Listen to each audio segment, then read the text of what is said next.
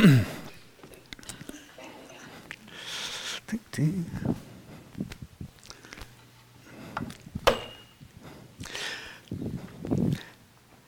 having a little back soreness, but no concern. I'll explain why. So this week, Jimmy Edmondson and I got together and went down to the fire department to meet with the fire officials to go over some of the criteria for that mystical beast we call the new building. So we got all the numbers and we went outside and we were trying to figure out exactly what they were looking for. So we stood outside by our cars and got our calculators out and we did the numbers. And then we left. Well, a little bit later, I get a phone call from Jimmy and he said, do you have your iPad? And I said, why? He said, well, I was going down 93 at about 75 miles an hour. And I could have sworn I saw this thing fly off my roof and hit the ground, 75 miles an hour. And all of a sudden, I looked over at my seat, and I thought, oh. And then I remembered when we were standing there going through the numbers that I had put it on top of his roof. And then I remembered all the numbers coming to my head, how much it's going to cost me for a new one. There's nothing more frustrating when you do something like that because you know deep down inside that you should have been more alert. You should have paid more attention. You should have, situational awareness and all that stuff. Yesterday I was coming back from New Jersey, and it was a long ride. My son Tim went with me. Good boy, slept through the whole thing. And we left at 2 a.m. and got to where we were going at about 8 a.m, and it was a quick turnaround, and we were back on the road driving back, and I was exhausted. And as I was driving, all of a sudden traffic just backed up. And just a few minutes, actually. And I was thinking, what the heck is this? And as we got closer, I could see all of these police cruisers, state police all over the place. And as I got closer, I saw a bunch of them taking measurements of a car that was just mangled. I mean, it was hit, spun around, facing in the opposite direction. Literally, one of the wheels, the wheel on the right passenger front side was off, and it was on the other side of the car. First time I'd ever seen an engine removed from a car. And it was clear to me with all the troopers there and all the measurements that the person had died. And I thought to myself, that could have been me a million times on that ride. Just not paying attention and getting too close to somebody, or at times tired and not quite awake and definitely should have pulled over and gotten some rest. It should have been me. It could have been me. Complacency. There's no better word for it. And the consequences of it are a powerful, powerful thing. Think about the consequences it has in your life. The times in your life where you've just gotten complacent, you've just gotten overly content when there was no reason to. This morning, we're going to look at complacency as we look at one of the minor prophets, as we look at one of the major messages from one of the minor prophets. This morning, we're going to look at the prophet Amos. Amos is a prophet who I came to know early in seminary because one of my first major exegetical papers that I had to do, and it was a big one, was on Amos. I fell in love with the guy. And in fact, literally, I can remember as I'm reading and doing the research, sitting there munching on my fig Newtons, finding out that Amos was a fig farmer. Then, of course, I thought, I wonder if he discovered the fig Newton. He didn't. And actually, the truth of the matter is, figs were something that the poor ate. They weren't what rich people ate. Amos was a farmer. He grew figs and he also took care of cattle, but he was a man of the earth. He was a person who knew what it was like to walk amongst the lower classes of the earth. He was the perfect man for the job that God had picked him for the job that God had called him to.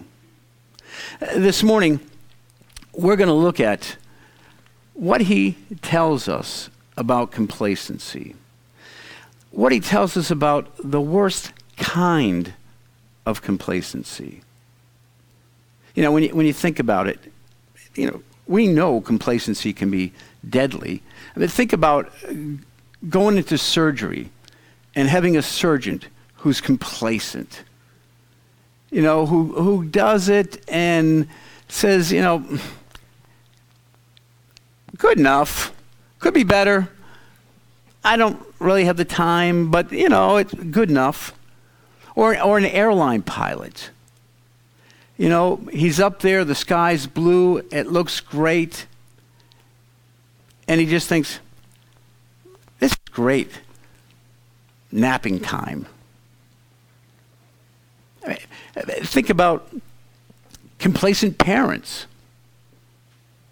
who their kids are about to drink poison and they say, you know, tomato, poison porridge, whatever. I mean, it's ridiculous, but the nature of being complacent is deadly.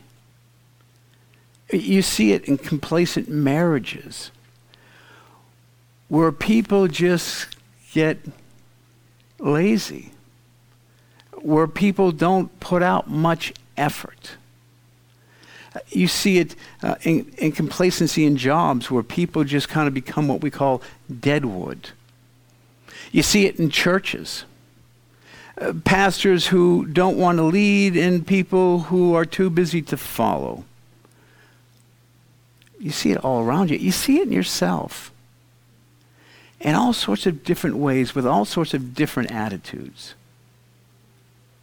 This morning, we're going to look at what Amos says about complacency. I want us to look at the verse 1 in chapter 1. In fact, if you can pull that up. The words of Amos, one of the shepherds of Tekoa, the vision he saw concerning Israel 2 years before the earthquake, when Uzziah was king of Judah and Jeroboam was son of Joash, was king of Israel. Now, this is 8 BC, and right now, at the time that Amos is writing, it was a good time. Jeroboam had been king for probably, I think it was 41 years was his reign, longer than any of the other kings. He had won a succession of wars against other nations. The country was in this economic boom. Everybody who was anybody was prospering. Life was good. And God sent a prophet from the southern part of Israel to go speak to the people of the northern part of Israel. Why would God do that when life is good? Well, he did it because while life was good, the king was corrupt. Not only was he corrupt, he was evil. And not only was the king evil, but most of the people had become evil. In fact, look what we read in verse 3. He said, "The Lord roars from Zion and thunders from Jerusalem. The pastures of the shepherds dry up, and the top of Carmel withers." Now, let me stop here. This is what the Lord says. Back up. He said, "The Lord roars from Zion and thunders from Jerusalem." Now, right away, when someone's writing to you and they start off with this, you know it's not a good thing. Especially if you were the people of that time living in that time, they knew a few things about lions. They knew that lions were creatures not to be trifled with. They knew that when lions roared, it was sending out a warning to people that this is my turf and I'm in control of it. And anyone who disrespects it, anyone who tries to thwart it, will deal with me. And so Amos, a fig farmer who God called, writes to the people, and the first thing he says is, God is roaring at you. And not only is he roaring, he says, the Lord roars from Zion and thunders from Jerusalem. Thunder means to speak. And so not only is he roaring, warning the people, but he is speaking to the people in a thunderous way. You can pick up the anger from it. In fact, he says, in such a way that the pastures dry up and the top of the mountains wither when he speaks. That's a pretty powerful thing. God comes to the people of Israel and he speaks to them, but when he speaks, he roars at them. Look at next slide, chapter 2 of Amos.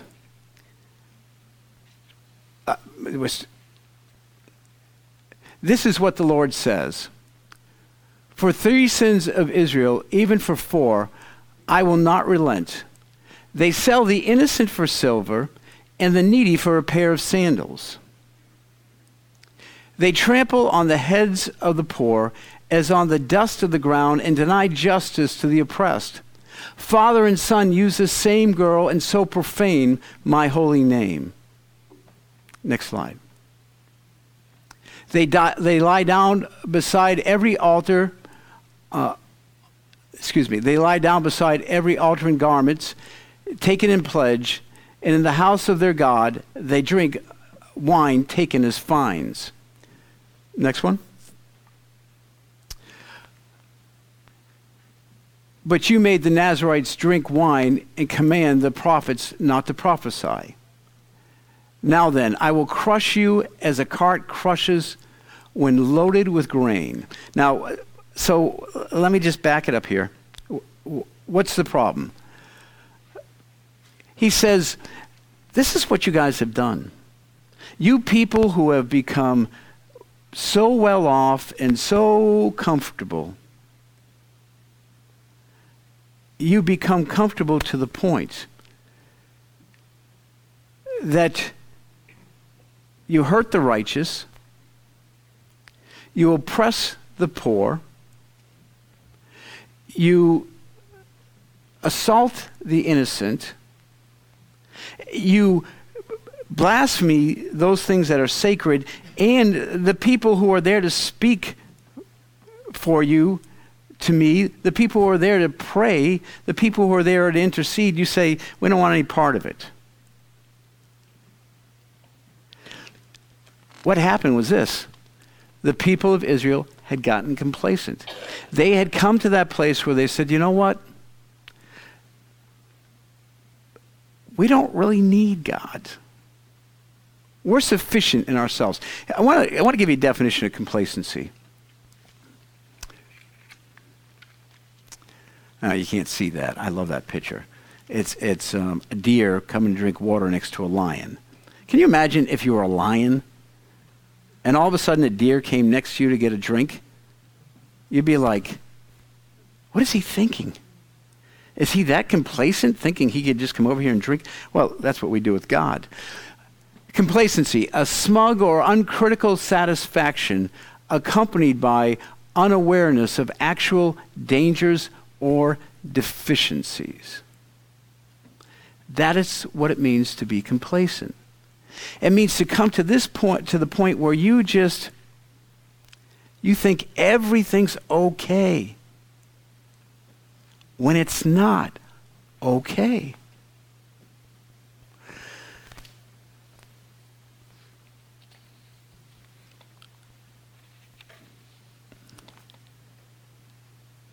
They treat the righteous poorly. They oppress the poor. They show no justice to the oppressed. They treat the sacred as blasphemous. And they cut off communication with God. All because things are going well for them. And they justify it all. Think about your own life. Think about your walk with God when you've become complacent. When you do what you shouldn't do, when you minimize what God's word clarifies. When you look at your wealth or your health or your popularity and you say, everything must be good because I'm doing well. They justified their complacency and God roared.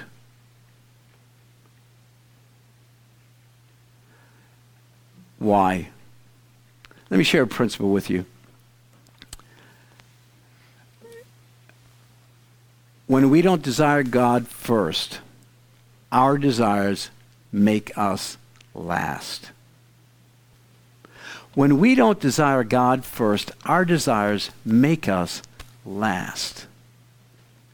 See, here's the deal, and here's the problem we have as human beings. We get so caught up in our lives and what we want, in accumulating things, in trying to avoid problems, trying to be happy, that we just keep moving in the opposite direction of God, and yet we think everything's okay. My son and I were talking a bit yesterday, and we were just talking about how the world views God and why, and the issues people ask, like, why doesn't God listen? Why doesn't God care? Because the assumption is, God doesn't care. If bad things happen, God doesn't care, or he's not powerful enough, or he's not real, or he's just messed up. We never think it's us. We look and we say, God, everybody's crying out to you. Everybody's got problems. Everybody's got illnesses and diseases, and everybody's just trying to make it in this world, and where the heck are you?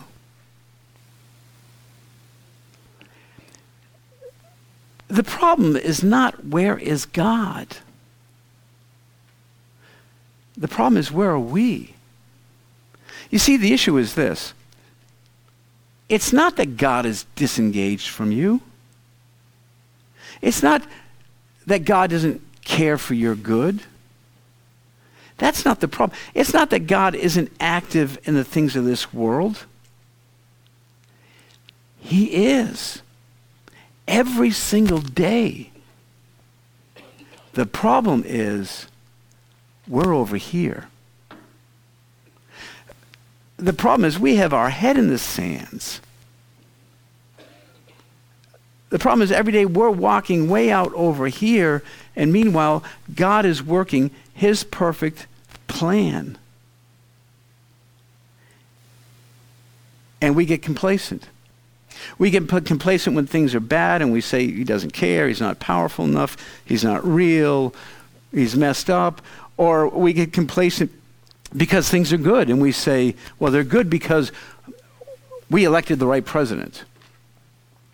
They're good because we elected the right congressman. They're good because I worked hard this year. It was for my effort. Things are good because I've gotten sharper in how to play the game in this world and move the pieces around the board. And so, in my smug self-sufficiency, I give myself over to complacency, thinking it's all good because it's the work of my hands. And when it's not good, it's the failure of God. And God roars because we're not even close to him anymore. We're so far away from him, all we can do is judge him from being far away from us. And God roars. When we don't desire God first, our desires will make us last. It's just the truth of the matter. I see people for counseling, and every week I hear the same stuff. I just wish God would give me a husband. Then others, I wish God would take my husband. You know, if God would just give me this job, it would all be good. You know, if God would heal me of this illness, if God would help me at work in this impossible situation.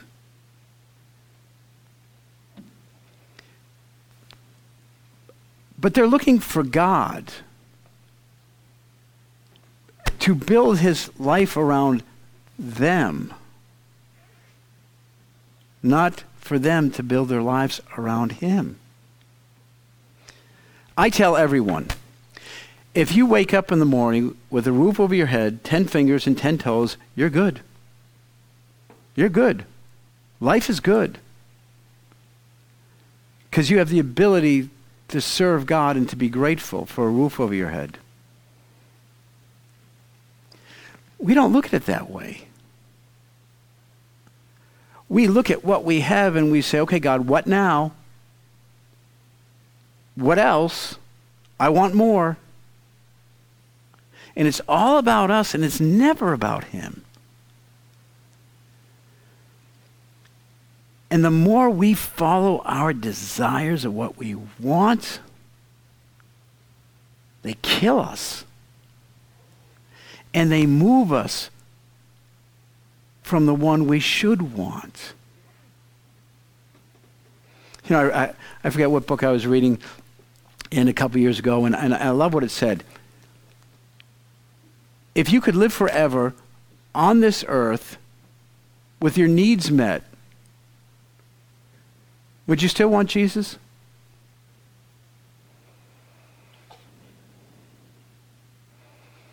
I don't know. The way we're built as people, The scary part is, I think we could easily just be content with having our needs met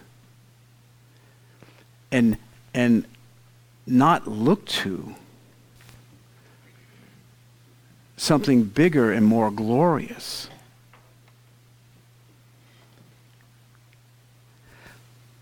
It means coming back to the fact that it doesn't matter whether my needs get met or not, whether I live or whether I die. It's understanding that there's a God who loves me, and there's a God who calls me. There is a God who is merciful, but a God who is just. A God who doesn't want me just to enjoy the poison around me, but a God who wants to straighten me and make me something better than I can even imagine.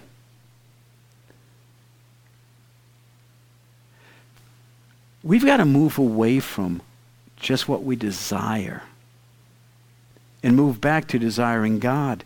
If not, our desires will kill us. At the end of our lives, our desires will not save us. I want to share a little clip with you right now. And this is probably one of my favorites. God tried to stop me from killing an innocent man, and I ignored the sign. How can I even hope for forgiveness? I think sometimes it's easier to feel guilty than forgiven.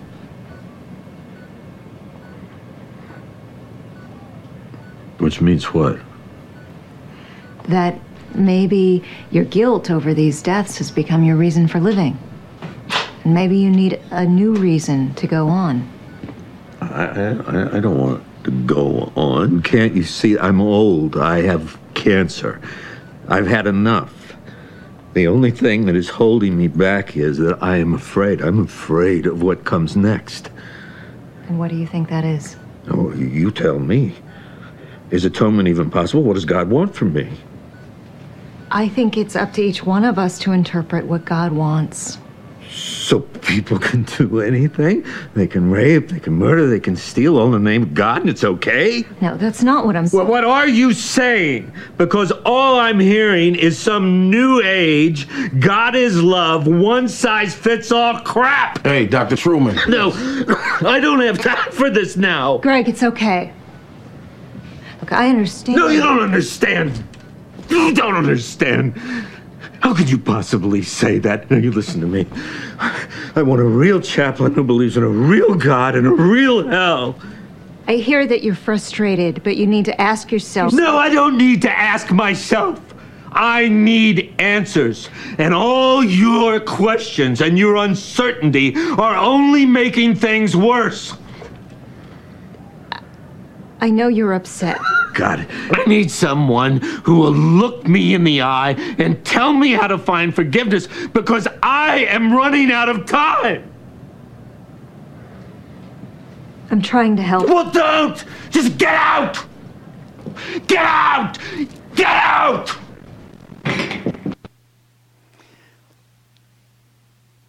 In his desperation, you can hear the roar of God, can't you? You can hear that roar that says, there's got to be more than platitudes. There has got to be something real. I need a God who is powerful, not a God who is playful. I need a God who cares and is willing to correct. I need a God who will come into my world and make it make sense, not just add sense to my wallet. I need a God who can help me know that cancer isn't the problem.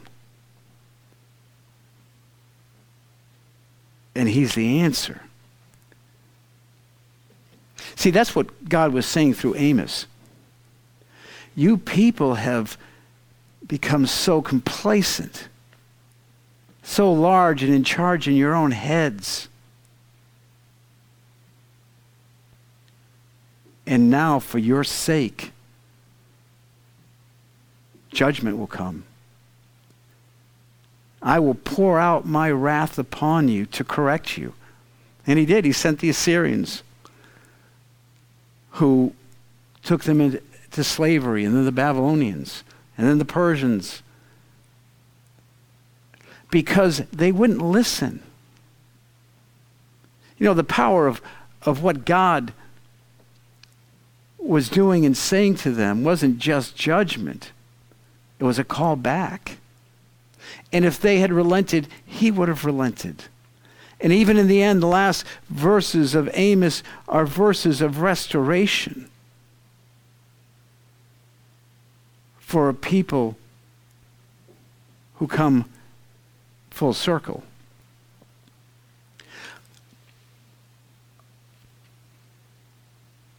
How do we go back to making God first? How do we go back to realizing that our desires will only make us last if we don't make him first? Number one, repent. Repent means you pour yourself before God. You acknowledge nothing good in me, and everything I have is from you. You acknowledge that you can't keep going the way you're going.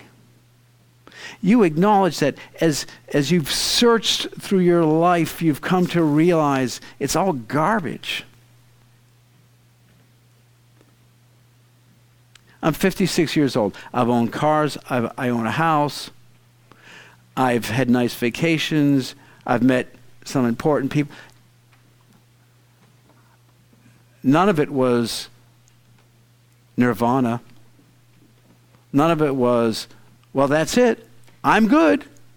I can just live content from. It was all empty.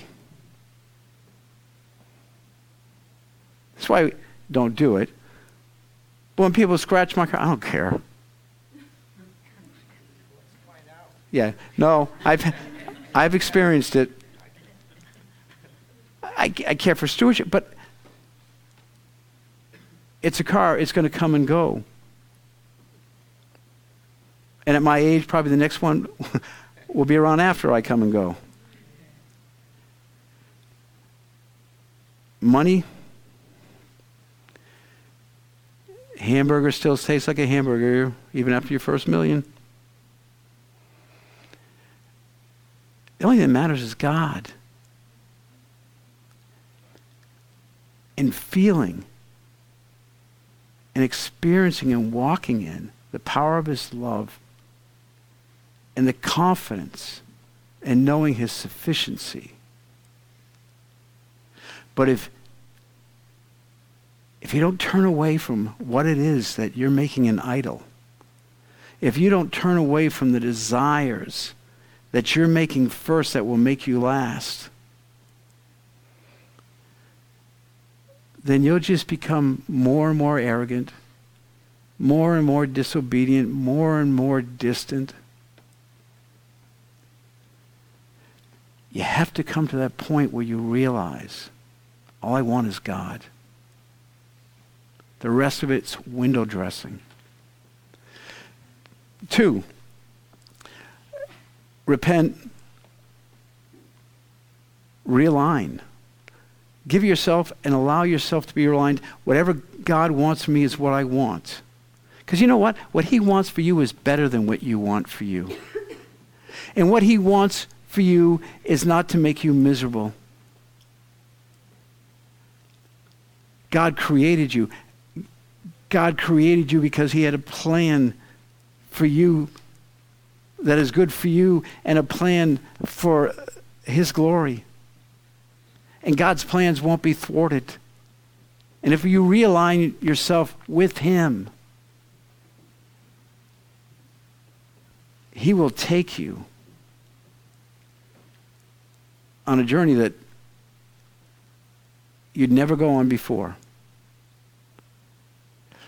Realign. Number 3, resolve. To resolve every day, God is first. And I'm okay with being last before him. Not before anything else, but before him. Because if he's first, I'll care about what he cares about, and therefore I'll love the things that he loves and the people he loves. If he's first, I won't worry about meeting my needs because I know he's already got them met. Resolve every day because you have to. It's so easy to go off track. It is so easy. God created the nation of Israel with your blessing, and they end up becoming a curse to themselves and everybody else. That's why he sent his son. It was all part of God's plan in showing us we can't do it ourselves. We have to depend on him. Resolve, number 4, remember. Re-engage. Re-engage means go do something. And Amos, later on in the chapters, what he tells the people is, look, you need to seek God. You need to humble yourselves. And you need to go and do good. Re-engage. How engaged are you in God's will right now? How engaged are you in doing the things that matter to him?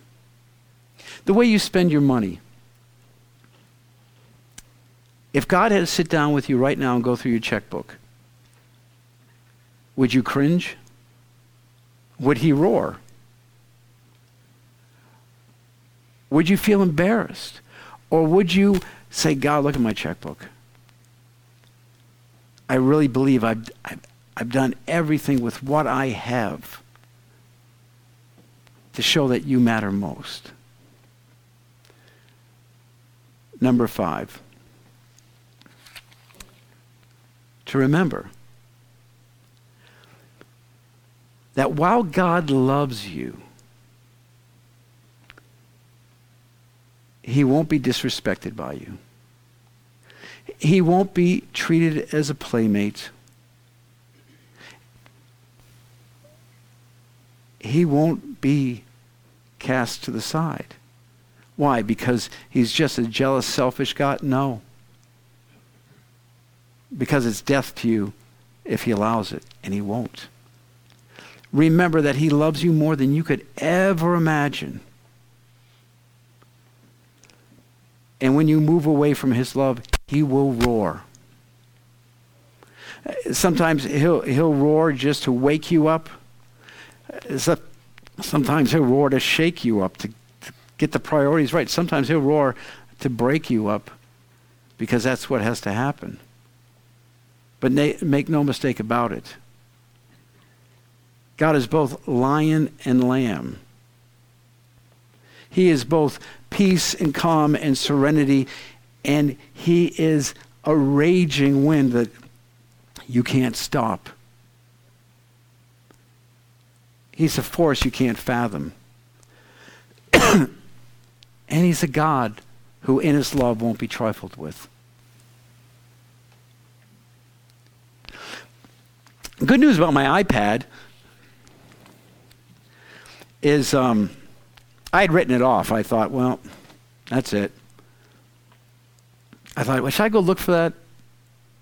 Oh, I'll never find it. So I started thinking about the ways that I could cut food for the kids and, get money to buy a new one. And God bless Jimmy. He went back at this time at 5 miles an hour, and just kept driving next to the medium looking for it until he saw it. And then he picked it up. Good testimony for iPad. It was still working, even though the screen was cracked. And he left it at my door. And when I saw it, I thought, I got AppleCare. They'll replace it. Life is good. I can be complacent again.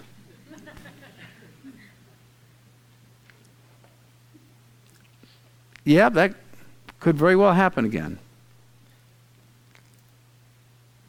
Or I could smarten up.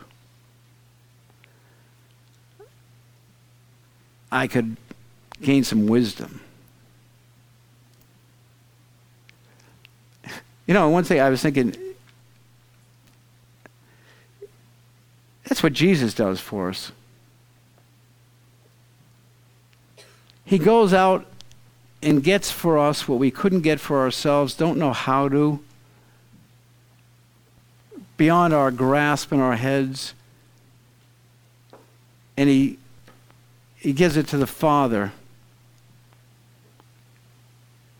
And he brings us back something new. He makes us something new. And with that newness, we can live in newness if we choose to.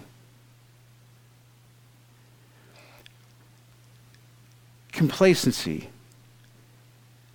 is what happens right before everything falls apart. Please join me in prayer.